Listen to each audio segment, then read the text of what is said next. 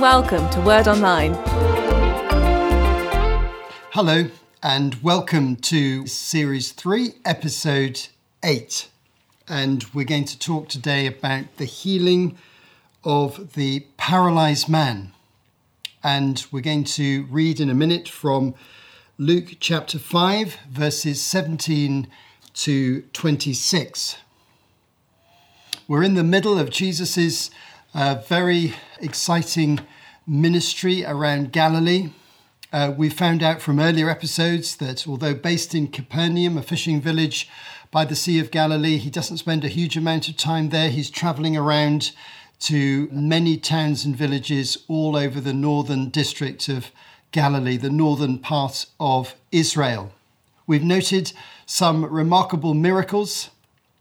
We've noted that he went to Nazareth, his hometown, spoke in the synagogue and explained his ministry, gave what we call the Nazareth Manifesto. That's in episode 3 of this series.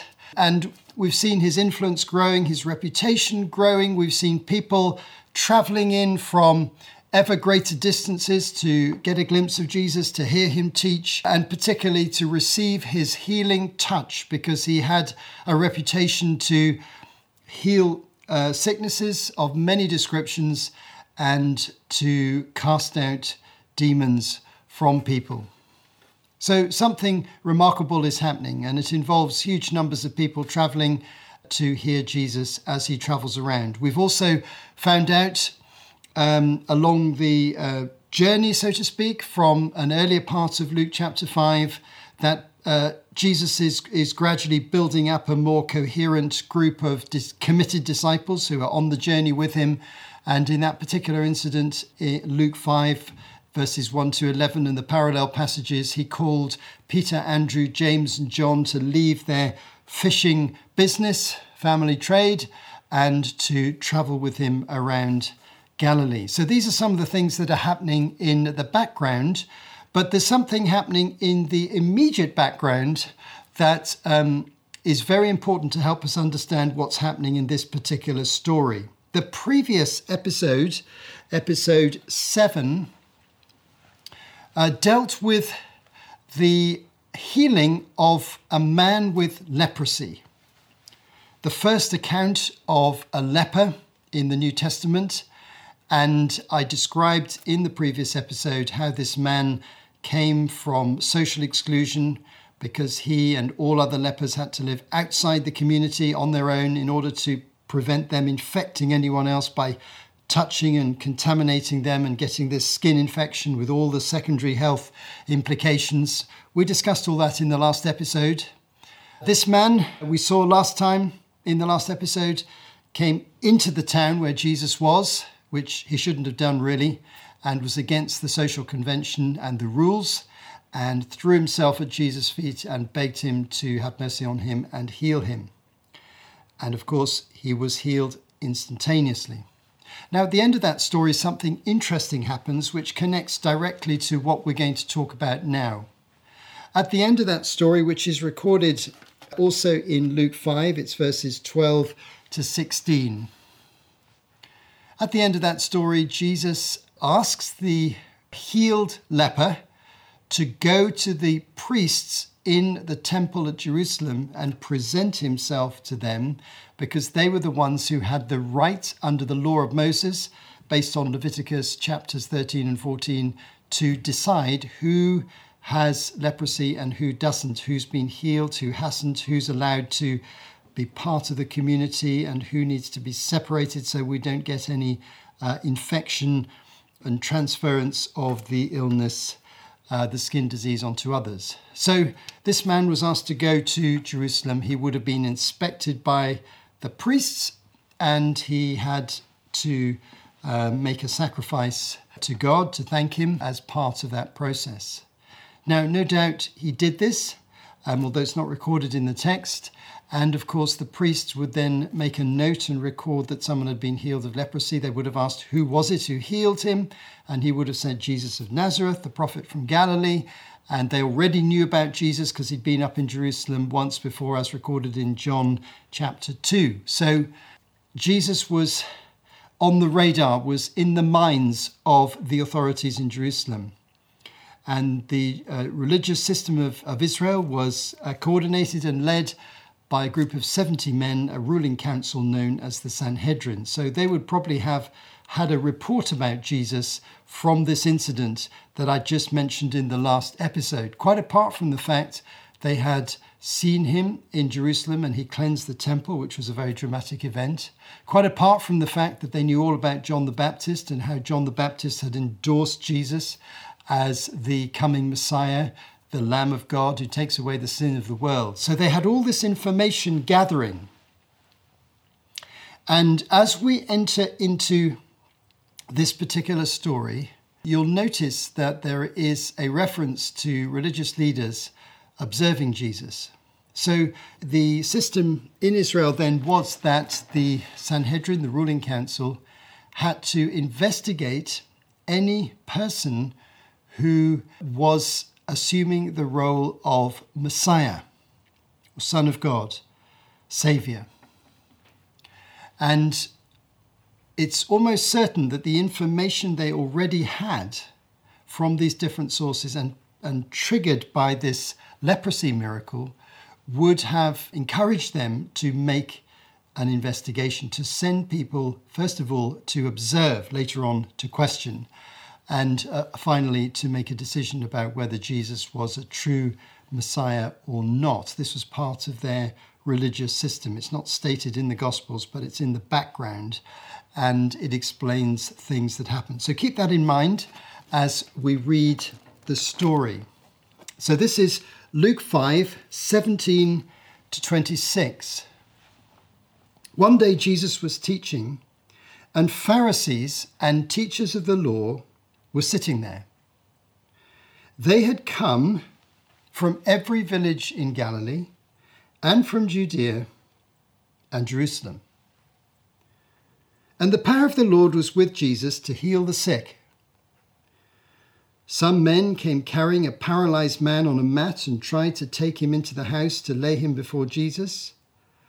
When they could not find a way to do this because of the crowd, they went up on the roof and lowered him on his mat through the tiles into the middle of the crowd, right in front of Jesus.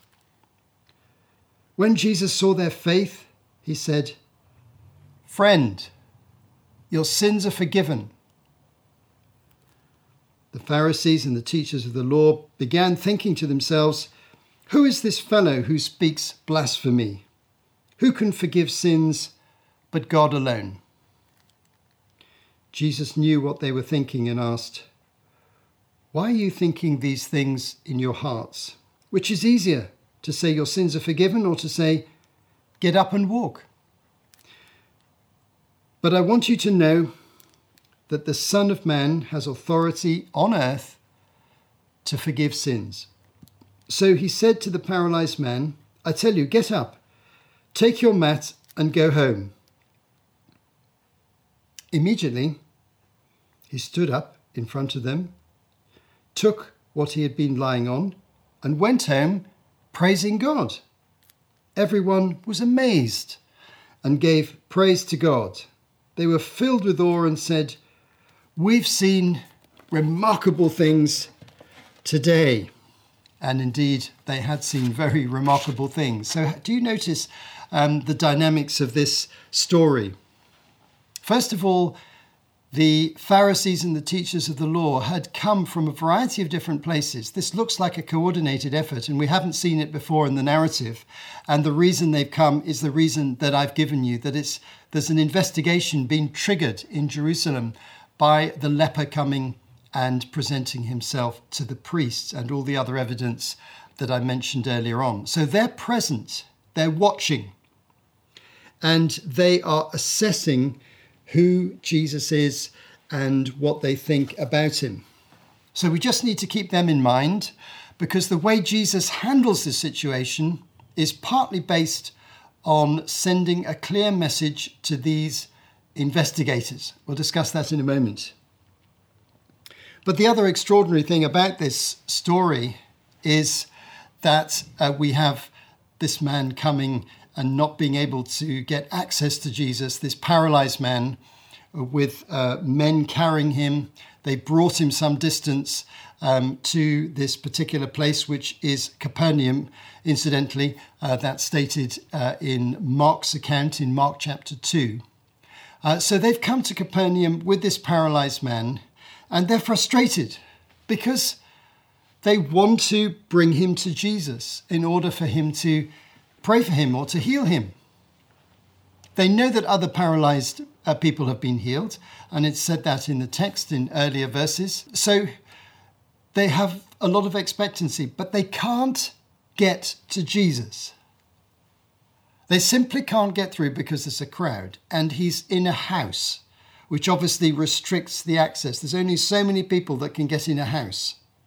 And many people gathered outside waiting for Jesus to move on, but he was spending some time in the house. And so we see this extraordinary incident take place in which the men who brought the paralyzed man on a stretcher decide that they're going to really press through and try and find a way of drawing Jesus' attention to this paralyzed man. So they go on the roof of the house, bearing in mind that roofs were flat in those days in the Middle East, as indeed is still the case in parts of the Middle East.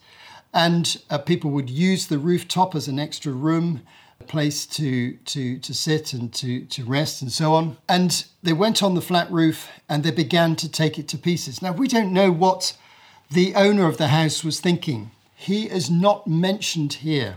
What would you feel if you were the family, the father or the mother or the children in that house? I'd be very agitated if I was the father and I found that my house was being taken to pieces bit by bit in the roof in order for this stretcher to get through. And you'd have to make a pretty big hole in the roof in order to get a stretcher through down into the main part of the house. However, this is what happened, and nobody actually stopped them, which is interesting. Maybe the presence of Jesus meant people were less focused on these things and they're just aware that something remarkable was happening in the house at the time.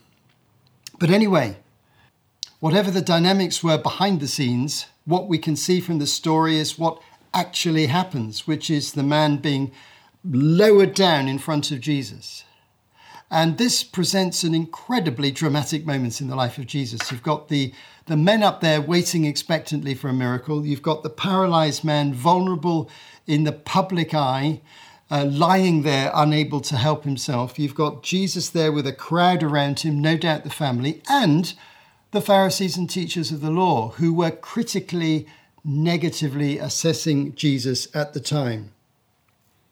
And Jesus' response is interesting. For the first time in his ministry, he makes a point of identifying forgiveness as the primary issue. Friend, your sins are forgiven. Now, he knew what was in the man's heart. He must have seen faith in the man's heart. He looked in his eyes and maybe he'd spoken to him, but he could see there was faith there. And he could see that he had a need for his sins to be forgiven as well. But why did he make this point before he'd even healed him? Almost certainly to make a statement to the Pharisees and teachers of the law who are coming to investigate Jesus. It was a statement about the fact that he was the Messiah, the Son of God. He wasn't just a healer. He wasn't just a prophet. He wasn't just a rabble-rouser. He wasn't a political dissident. He wasn't a terrorist or revolutionary or some political campaigner. All these ideas would have been circulated at the time. No, he had the power to forgive sins. Now, everybody in Judaism at the time knew that no man had the power to forgive sins. It was purely the prerogative or the right of God himself. Yahweh, the God of Israel, was the one who could forgive you, whose forgiveness you needed. So to say, friend, your sins are forgiven, is to make a staggering claim about Jesus. He is making the claim that he is equal with God, that he is literally the Son of God. The Pharisees were shocked. But then Jesus goes on in a wonderful way to link together the healing and his statement about forgiveness. Which is easier, to say your sins are forgiven or to say get up and walk? Both require a miracle. But I want you to know that the Son of Man has authority on earth to forgive sins. So he said to the paralyzed man, I tell you, get up, take your mat and go home. And immediately he stood up in front of them. So Jesus' healing here is a demonstration of his power to forgive. He's got the power to heal. He's got the power to forgive. And the man picks up his stretcher, goes home, praises God, and a huge story emerges that enhances Jesus' popularity even further. It's a remarkable story, and it leads to tremendous amazement. They were filled with awe and said, we have seen remarkable things today. Now, as I come to just think about the significance of this and to make some reflections, I want to just think very strategically about Jesus' claim to forgive sins. This is really important, something that we need to think about carefully. Now, you'll notice in the phrase where he describes his authority, he says, I want you to know that the Son of Man has authority on earth to forgive sins. He uses a title there which gives a clue to what he's talking about. And the title is the Son of Man. Now, we've seen that title once or twice, just a few times in John's Gospel. We've never seen that title used yet in Jesus' public ministry in Galilee as described by Matthew, Mark, and Luke. So Jesus introduces a term here, he probably used it earlier, but he strategically introduces this term here to identify who he is. But this term, Son of Man, what does that mean? Well, it's a religious phrase from the New Testament that maybe you're familiar with, maybe you've heard of before, maybe you think it's just a casual way of talking about Jesus. Well, it's much more than that, because the term, the Son of Man, is taken by Jesus directly from a major prophecy in the Old Testament. And I'm going to pause for a moment and just talk about this prophecy and the significance of it. Because Jesus had a number of titles, Messiah, Son of God, and other titles, Son of David, that are all significant. But the title Son of Man is one of the most important titles of Jesus. And it seems to be his favored title because as you follow the Gospels through, you'll find that he uses it frequently. Now, it's taken from the 7th chapter of the book of Daniel. I'm just going to read a very small extract for you. We haven't got time to go into all the details. But Daniel has a dream about various imperial powers, political imperial powers ruling the world. There are 4 beasts in his dream, and we're not going to try and interpret that in detail. But the dream culminates in a vision of God on his throne, what we would describe as God the Father, and described here as the Ancient of Days, Daniel 7 verse 9, God, Yahweh, the God of Israel. And the authority of God over all these human rulers is being demonstrated here. And I'm just going to read a passage, because in this passage is introduced a character called the Son of Man. And this is where Jesus takes his identity from and uses the term in the New Testament. Anyway, let's just read Daniel 7, verse 9. As I looked, thrones were set in place, and the Ancient of Days took his seat. His clothing was white as snow, and the hair of his head was white like wool. His throne was flaming with fire, and its wheels were all ablaze. A river of fire was flowing, coming out from before him. Thousands upon thousands attended him. 10,000 times 10,000 stood before him. The court was seated, and the books were opened. This is a clear prophetic picture of God, the Ancient of Days, God the Father, sitting with authority to judge and rule in heaven. Then I continued to watch because of the boastful words the horn was speaking. The horn is a character in the dream, a representation of human power and evil. I kept looking until the beast was slain and its body destroyed and thrown into the blazing fire. The other beasts had been stripped of their authority and were allowed to live for a period of time. Then comes the crucial part, verses 13 and 14. This is the bit I want to focus on. In my vision at night I looked, and there before me was one like a son of man, coming with the clouds of heaven. He approached the Ancient of Days and was led into his presence. He was given authority, glory, and sovereign power. All nations and peoples of every language worshipped him. His dominion is an everlasting dominion that will not pass away, and his kingdom is one that will never be destroyed. And in this vision, Daniel clearly sees a human figure, the Son of Man, who is also divine, coming into the presence of the Ancient of Days. So another deity given equal authority and power by the Ancient of Days, by God the Father, who gave him authority. He was given authority, glory, and sovereign powers, and all peoples and nations of every language worshipped him. So he's worthy of worship. That means he must be God. But he's also a son of man. He's human. And so this is an end-time prophecy about how things turn out at the end of the world. We're not going into the details, but it's interesting that this prophecy indicates that God himself has a son, the Son of Man, who's both human and divine, who will be worshipped by all the nations of the world, and who's given great power and authority and glory. He's given the very authority of God. Now, this term, Son of Man, appears here in the middle of the story. As soon as the Pharisees and teachers of the law heard that phrase, they would know what it meant. They would know the reference back to Daniel chapter 7. They would know that Jesus is claiming to be the Messiah, the God-man deliverer of this world, who's both divine and human. So, in my concluding reflections on this remarkable story, I want to just say a few things. First of all, this is a very clear moment of Jesus' self-revelation. He reveals himself decisively as much more than a healer, although he conducts a remarkable healing miracle.